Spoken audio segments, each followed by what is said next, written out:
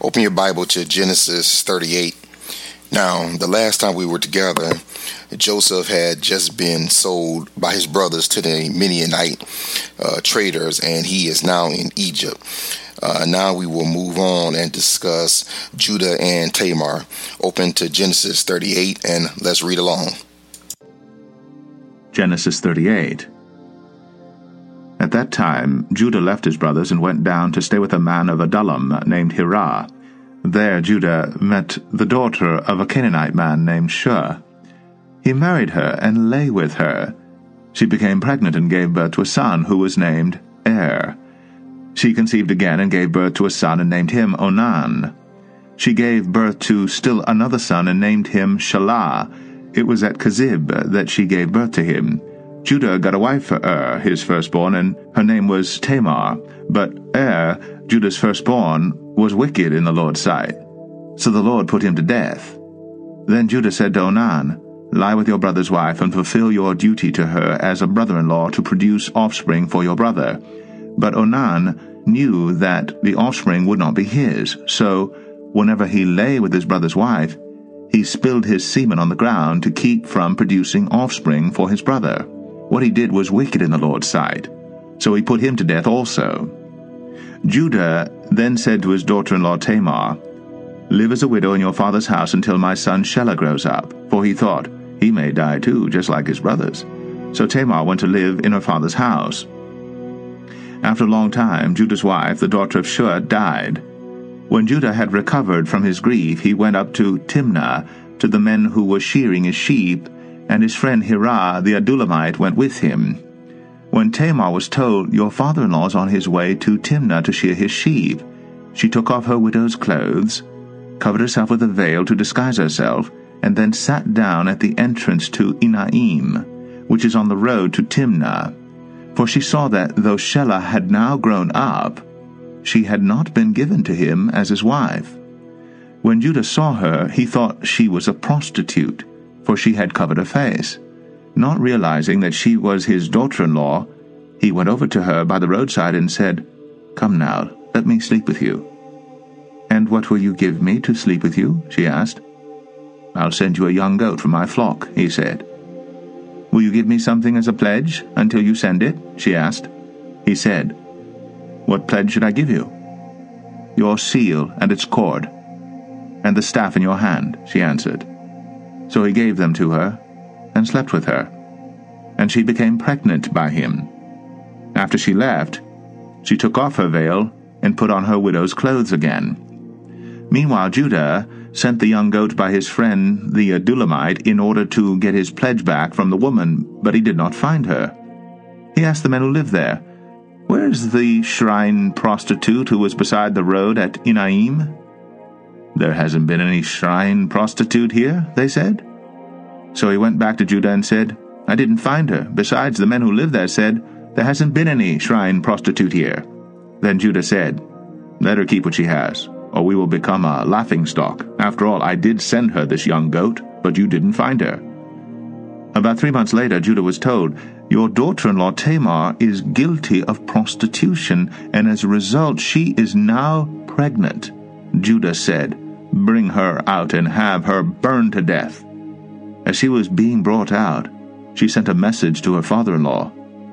"I am pregnant by the man who owns these," she said.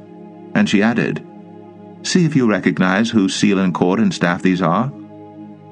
Judah recognized them and said, "She is more righteous than I, since I wouldn't give her to my son Shelah." And he did not sleep with her again.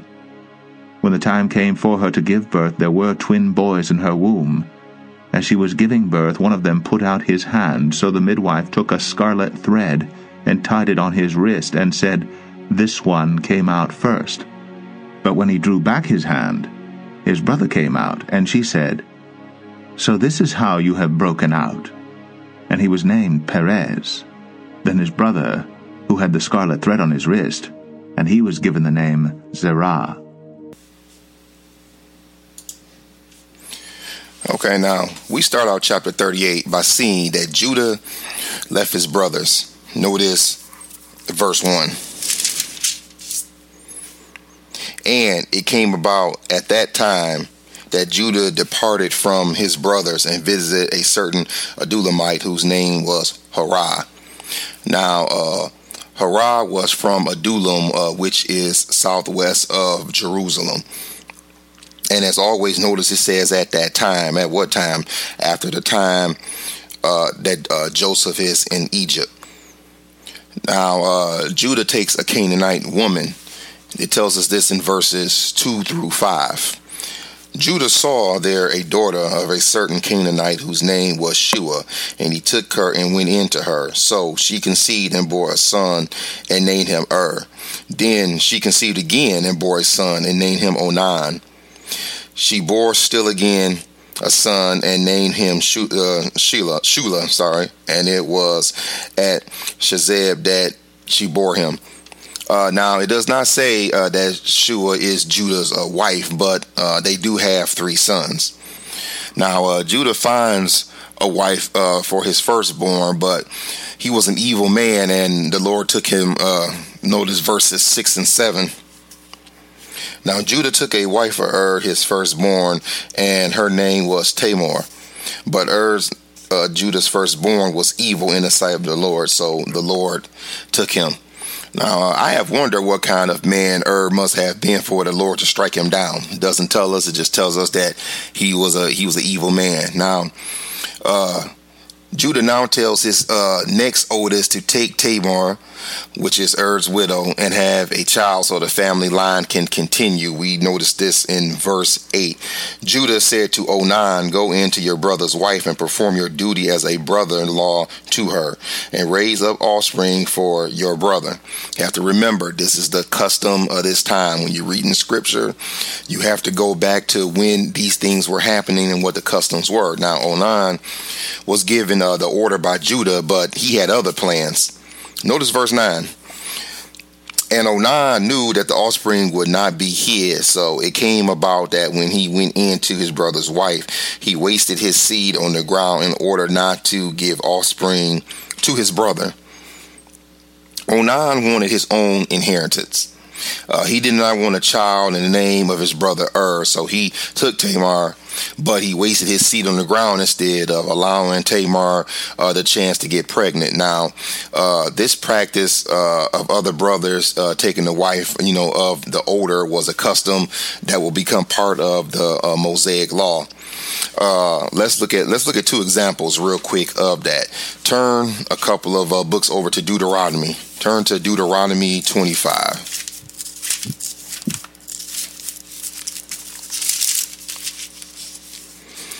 Okay, Deuteronomy 25 verses 5 through 10. When brothers live together and one of them dies and has no son, the wife of the deceased shall not be married outside the family to a strange man. Her husband's brother shall go in to her and take her to himself as wife and perform the duty of a husband's brother to her. And it shall be that the firstborn whom she bears shall assume the name of his dead brother, that his name may be blotted out, that his name may not be blotted out from Israel. But if the man does not desire to take his brother's wife, then his brother's wife shall go up to the gate to the elders and say, "My husband's brother refuses to establish a name for his brother in Israel. He is not willing to perform the duty of a husband's brother to him." Then the elders of his city shall summon him and speak to him. And if he persists and says, "I do not desire to take her," then his brother's wife shall come to him in the sight of the elders and pull his sandal off his foot and spit in his face. And she shall declare, "Thus it is done to the man who does not build up his brother's house." And in Israel his name shall be called the house of him whose sandal is removed. And the other example is in Ruth. Go a couple of more books to the right and turn to Ruth chapter 4. Ruth chapter 4 verses 5 and 6. And they read, Boaz said, on the day you buy the field from the hand of Naomi, you must also acquire Ruth the Moabitess, the widow of the deceased, in order to raise up the name of the deceased on his inheritance. And the closest relative said, I cannot redeem it for myself, lest I jeopardize my own inheritance. Redeem it for yourself. You may have my right of redemption, for I cannot redeem it. So there was just two examples of the custom that they had in this time, where when a woman was married to a man, that name that she stayed in the family. Okay, now Onan met the same fate as his brother. We're back to Genesis 38. Notice verse 10. But what he did was displeasing in the sight of the Lord, so he took his life away. Also, now Judah offered his third son to Tamar in the future. Look at verse 11. Then Judah said to his daughter-in-law Tamar, remain a widow in your father's house until my son Shelah grows up. For he thought, I am afraid that he too may die like his brother. So Tamar went and lived in her father's house. Now Tamar agreed to stay widow, and she moved back with her father, just like her father-in-law asked her to do. Shelah, the wife of Judah, has died. Then after Judah mourned, he went back to work with his men in Timnah. Verse 12 tells us this. Now, after a considerable time, Shelah's daughter, the wife of Judah, died. And when the time of mourning was ended, Judah went up to his sheep shears at Timnah, he and his friend Harad the Adullamite. So Judah gets back to work. Now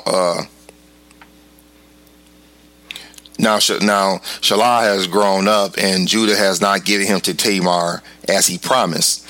Look at verses 13 and 14. And it was told to Tamar, behold, your father-in-law is going up to Timnah to shear his sheep. So she removed her widow's garments and covered herself with a veil and wrapped herself and sat in the gateway of Anam, which is on the road to Timnah, for she saw that Shelah had grown up, and she had not been given to him as a wife. Okay, now Judah sees Tamar and thinks she is a harlot, so they negotiate for a harlot service. Notice verses 15 through 18.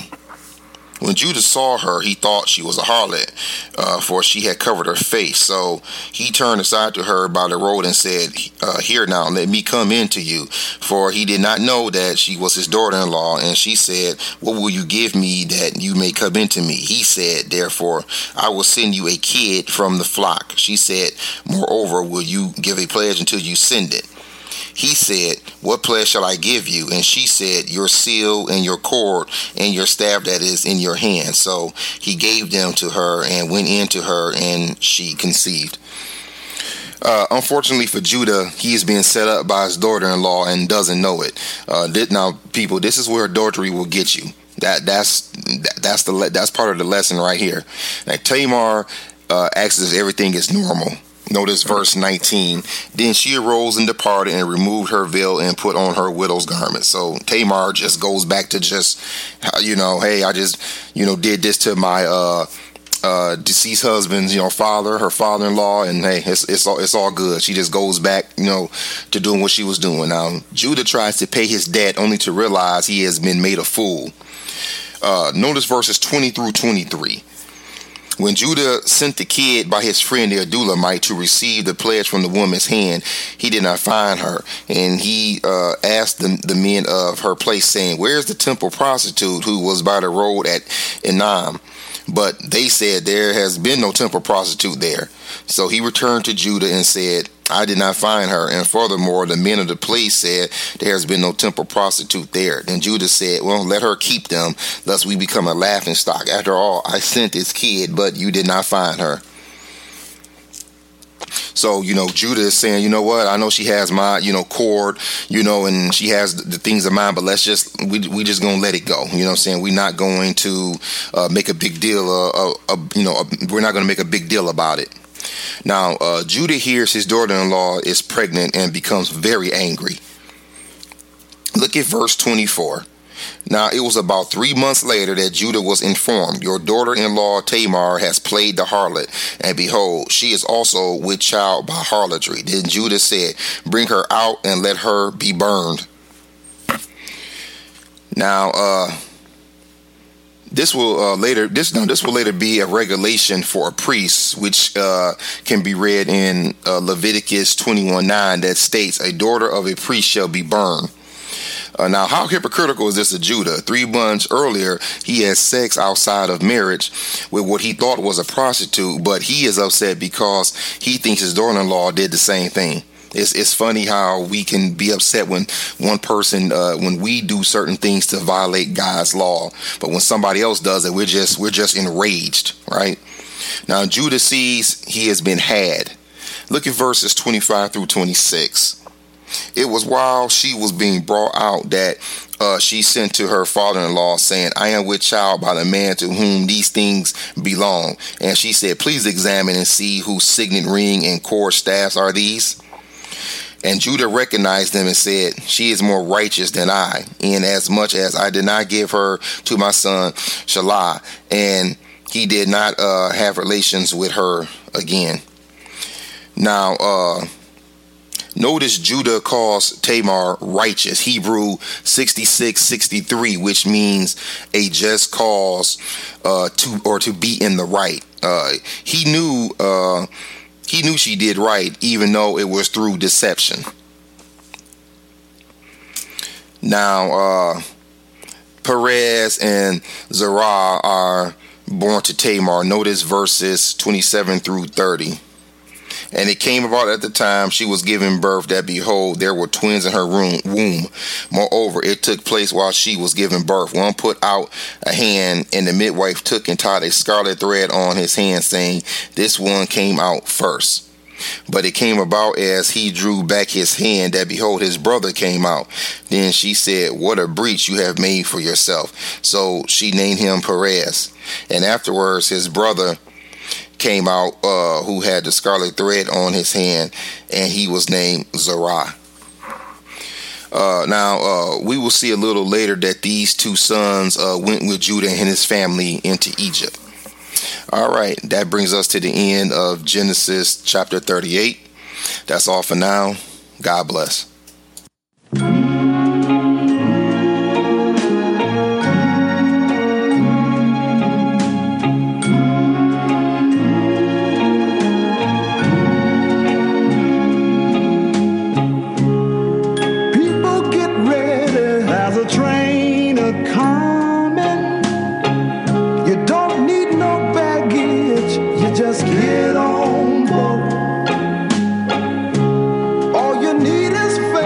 To